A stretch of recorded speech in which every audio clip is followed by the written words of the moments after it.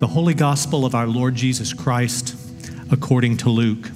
Glory to you, Lord Christ. That very day, two of them were going to a village named Emmaus. While they were talking and discussing together, Jesus himself drew near and went with them. But their eyes were kept from recognizing him. And beginning with Moses and all the prophets, he interpreted to them in all the scriptures the things concerning himself. So they drew near to the village to which they were going. He acted as if he were going farther, but they urged him strongly, saying, "Stay with us, for it is toward evening, and the day is now far spent." So he went in to stay with them. When he was at table with them, he took the bread and blessed and broke it and gave it to them. And their eyes were opened, and they recognized him, and he vanished from their sight. They said to each other, "Did not our hearts burn within us while he talked to us on the road, while he opened to us the scriptures?" The gospel of the Lord. Praise be to you, Lord Christ.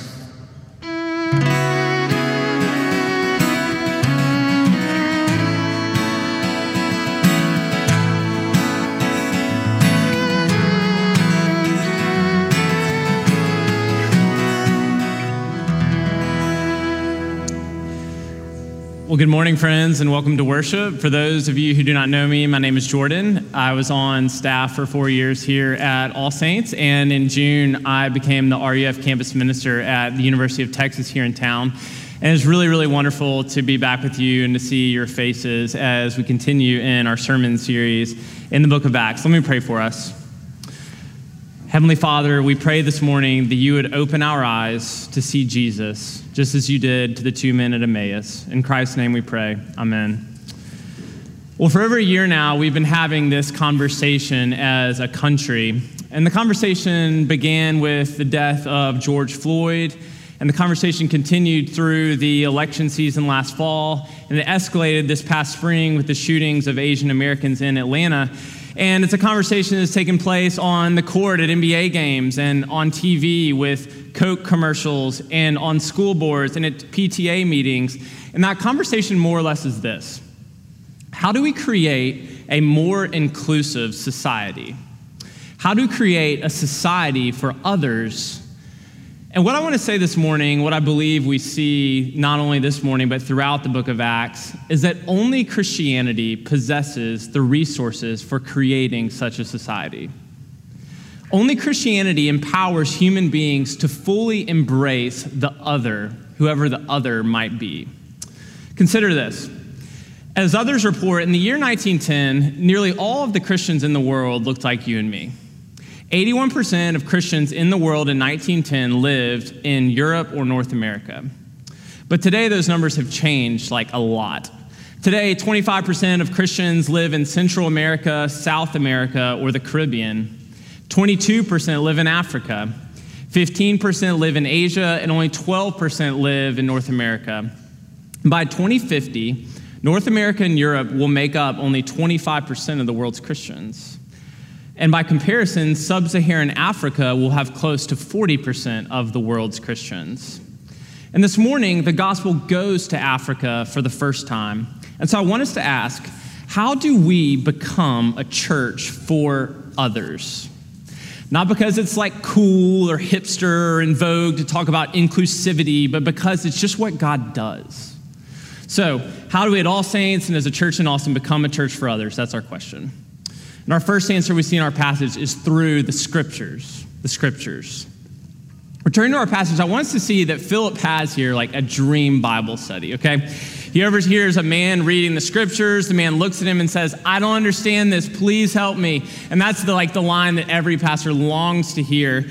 And the man just so happens to be reading this amazing passage in Isaiah that is like a high watermark in the Old Testament, and it's just dripping with Christ and crucifixion imagery. And really, it's a fastball right down the middle, and Philip smashes it over the left field wall, and the Ethiopian becomes a Christian.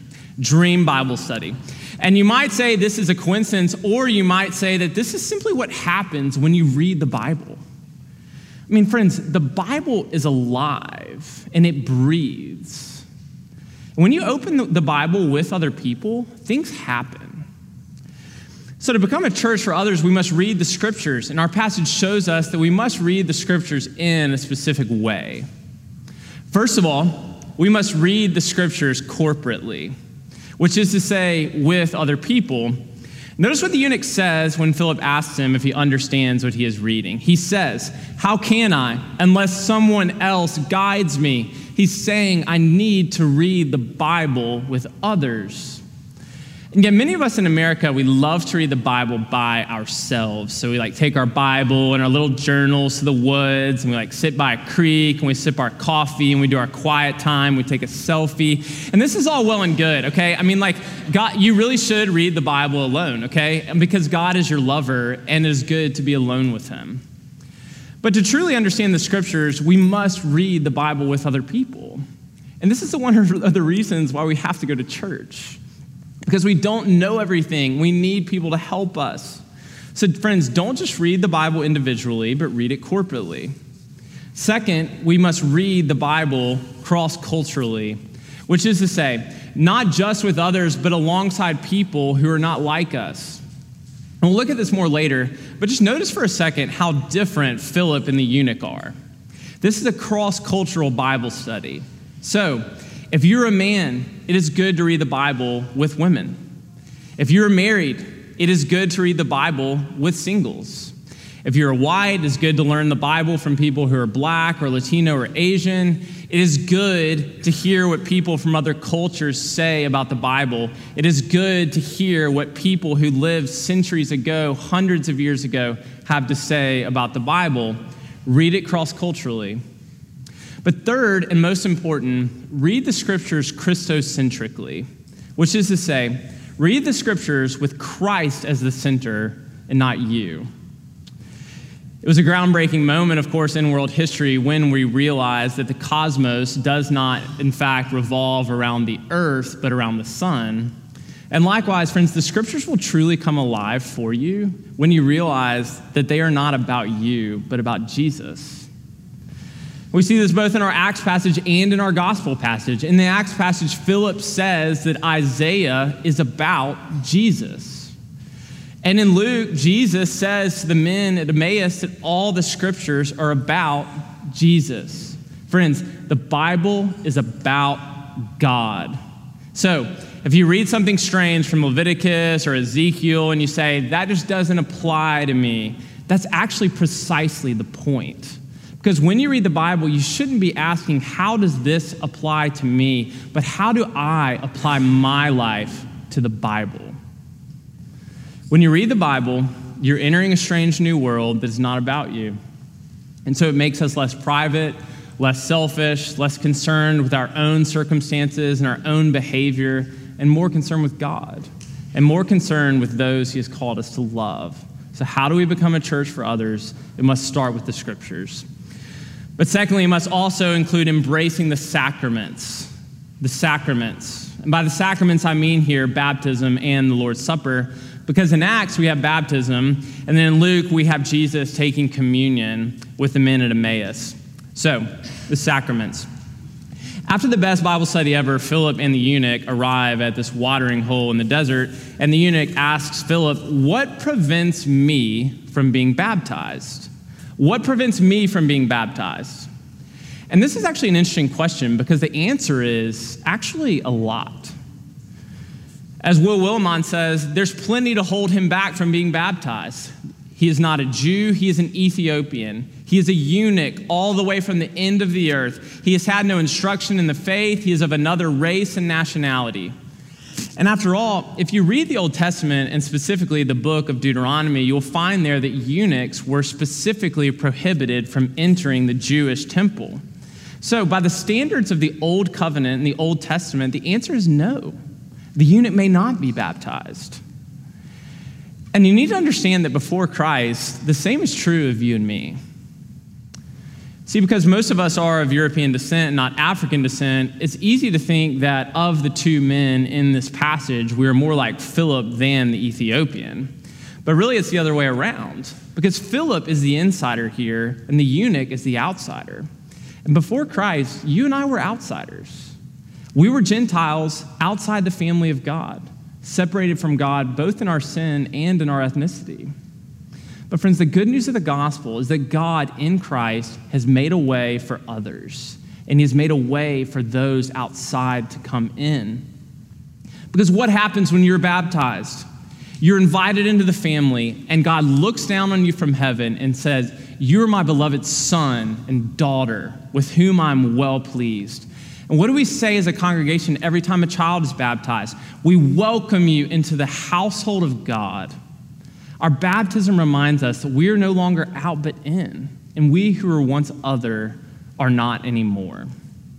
So the sacraments, though, are not just vertical, and they're not just about our relationship with God. They're also horizontal about our relationship with others. How? How is this true? How are the sacraments horizontal? Well, first of all, baptism reminds us that, yes, we are now in the family, but so are people as strange and far away as the Ethiopian eunuch. And the Lord's Supper reminds us that, yes, Christ's death has brought us into union with God, but His death has also brought us into union with people as strange and far away as the Ethiopian eunuch. So when our lips touch the cup, so do the lips of those as strange and far away as the Ethiopian eunuch. And when the bread sits in our mouth, it also sits in the mouth of those as strange and far away as the Ethiopian eunuch. So the sacraments are vertical, yes, but they're also horizontal. And more than anything else in the world, baptism and the Lord's Supper are tangible reminders for us that God desires a church for others, and that we should too. And so while it's wonderful to see All Saints baptizing our babies and covenant children on Easter and Pentecost, we should also desire to see outsiders be baptized, and to see strange people walk through these doors, and to see adults be baptized, and to welcome them too into the household of God. And while one of the best things about All Saints is that you spread the table of communion each and every Sunday, we should also desire to see strange people join us for that feast. Because remember what we say every week: as this bread is Christ's body for us, send us out to be the body of Christ in the world. So would you like to be a church for others? Embrace the sacraments.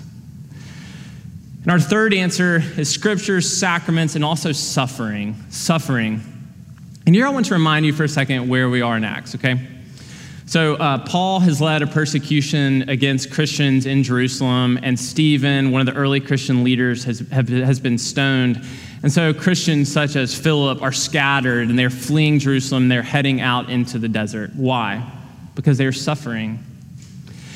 And friends, I'm more and more convinced that the only way Christians such as you and me will ever move out towards others is if we suffer.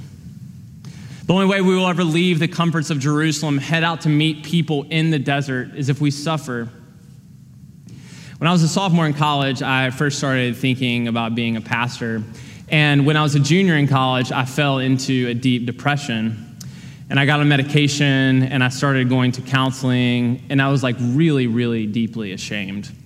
And I remember talking to my REF minister at the time and asking him, does my depression disqualify me from being a pastor? And I'll never forget what he said. He said, no, it actually qualifies you even more, because now you will learn compassion. And now, because you have suffered, you will be able to join others in their suffering, whether it's depression or whatever it might be. And friends, when we suffer, something happens. When we suffer, we recognize that our lives are not our own, that control is an illusion, and that we are not and never have been in control of our lives. And in that moment, and in that realization, it leads us to a crossroads. Suffering leads us to a crossroads in which we can either turn in or we can turn out. We can either retreat in fear and self-protection and isolation, or we can go out. We can go out into the desert and we can meet others who are suffering like ourselves. Because think about it. What is the one thing that unites every human being in the world besides sin? It is suffering. And it's why Dietrich Bonhoeffer, who himself knew a thing or two about suffering, once said, we must learn to regard people not so much in light of what they believe, but in light of what they suffer. See, most of us, we regard people in light of what they believe. Do they think like me? Do they vote like me? Do they act like me? Do they talk like me? But Christians regard people in light of what they suffer. Because at the heart of our faith is a cross, with a man of sorrows dying and bleeding out, in the words of our passage, led like a sheep to the slaughter, who was denied justice and whose life was taken away from the earth. That's the heart of our faith. And because persecution is the specific context of Acts, I do want to talk about this specific form of suffering, persecution, for a second, okay? So as many of you know, our world and even our city are like changing really fast, right? And I know that many of you are increasingly afraid of being persecuted, and you're afraid of what it will mean to be a Christian or for your children to be a Christian in the year, say, 2050. And I confess that I really don't know the answer to that question. But I do know that we must not let the fear of suffering and persecution keep us from our neighbors. To become a church for others, we must allow our persecution to form within us not fear, but compassion. Because everyone suffers. Democrats suffer and Republicans suffer. Whites suffer, blacks suffer, Asians suffer. Americans suffer, Latinos suffer, Africans suffer. Everyone suffers. In our passage, we have Philip, who has been persecuted. We have the eunuch who has been castrated. And we have Christ slaughtered and hanging on a cross. Everyone suffers. Many of you have read Graham Greene's The Power and the Glory. And if you have, you'll remember that the main character in that story is this man, the whiskey priest. And he's a fascinating character because he's a whiskey priest. And he's this Catholic priest living in Mexico who is suffering both from alcoholism, but also from persecution. Because these communist rulers have come in and they've taken over Mexico, and they've outlawed religion, and they've outlawed Catholicism. And so throughout the story, the whiskey priest is on the run. He's on the run, and he's serving the Eucharist behind closed doors in secret. He's fleeing for his life, and he's trying to get to freedom across the border before it's too late. And at the end of the story, he makes it. He crosses the border, and he's free again. He's safe again, finally free to preach the gospel in peace and administer the sacraments in peace. But when he's finally safe, something interesting happens to him.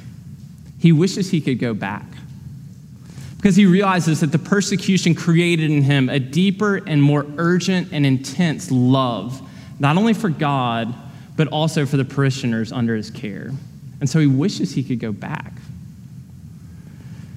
So we began this morning by asking a question, and that is, how do we become a church for others? And so far we've seen a few answers. We become a church for others, first of all, through the scriptures, then through the sacraments, and then through our own suffering. And I want to give you one more answer. To become a church for others, it can only happen through the Spirit. The Spirit. Returning to our Acts passage, I want you to notice that although our Bibles call this story Philip and the Ethiopian eunuch, that is actually a terrible name for our passage. Because neither of those two men, Philip or the Ethiopian eunuch, is the main character in this story. Just look at verse 26. Now an angel of the Lord said to Philip, "Rise and go toward the south to the road that goes down from Jerusalem to Gaza." Look at verse 29, where the Spirit says to Philip, "Go over and join this chariot." And then look at verse 39, where it says, "The Spirit of the Lord carried Philip away." Why does the eunuch just so happen to be reading one of the richest passages in the Old Testament? The Spirit. Why does there just so happen to be a pool of water in the middle of the desert the second the eunuch wants to be baptized? The Spirit. Friends, the main character in the story is not Philip or the Ethiopian eunuch, but it is the Spirit. And that's for the better. Because without the Spirit, these two men would never have touched each other or come near each other. I mean, Jews were taught that pagans, Gentiles like the Ethiopian eunuch were dirty and they made you ceremonially unclean. The eunuch is racially other, he's sexually other. Someone like Philip, someone like you or me, never would have touched the eunuch with a 10-foot pole. But God does. And so the Spirit says to Philip, "Rise and go. Go over and join the chariot and draw near to this strange man. Sit in the chariot with him and be close to him, because he too is mine."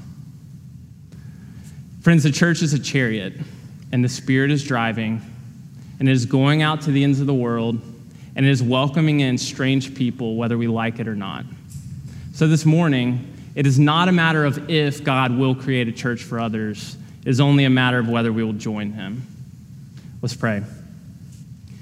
Heavenly Father, we praise you as the God who became a strange, suffering, Aramaic man so that you might welcome us, poor, sinful, suffering men and women, far away from you and our sin, into your family. And so we ask that we would be a people known by our love and our compassion, and most importantly, the good news of your gospel. Pour out your Spirit upon us, we pray. In Christ's name, amen.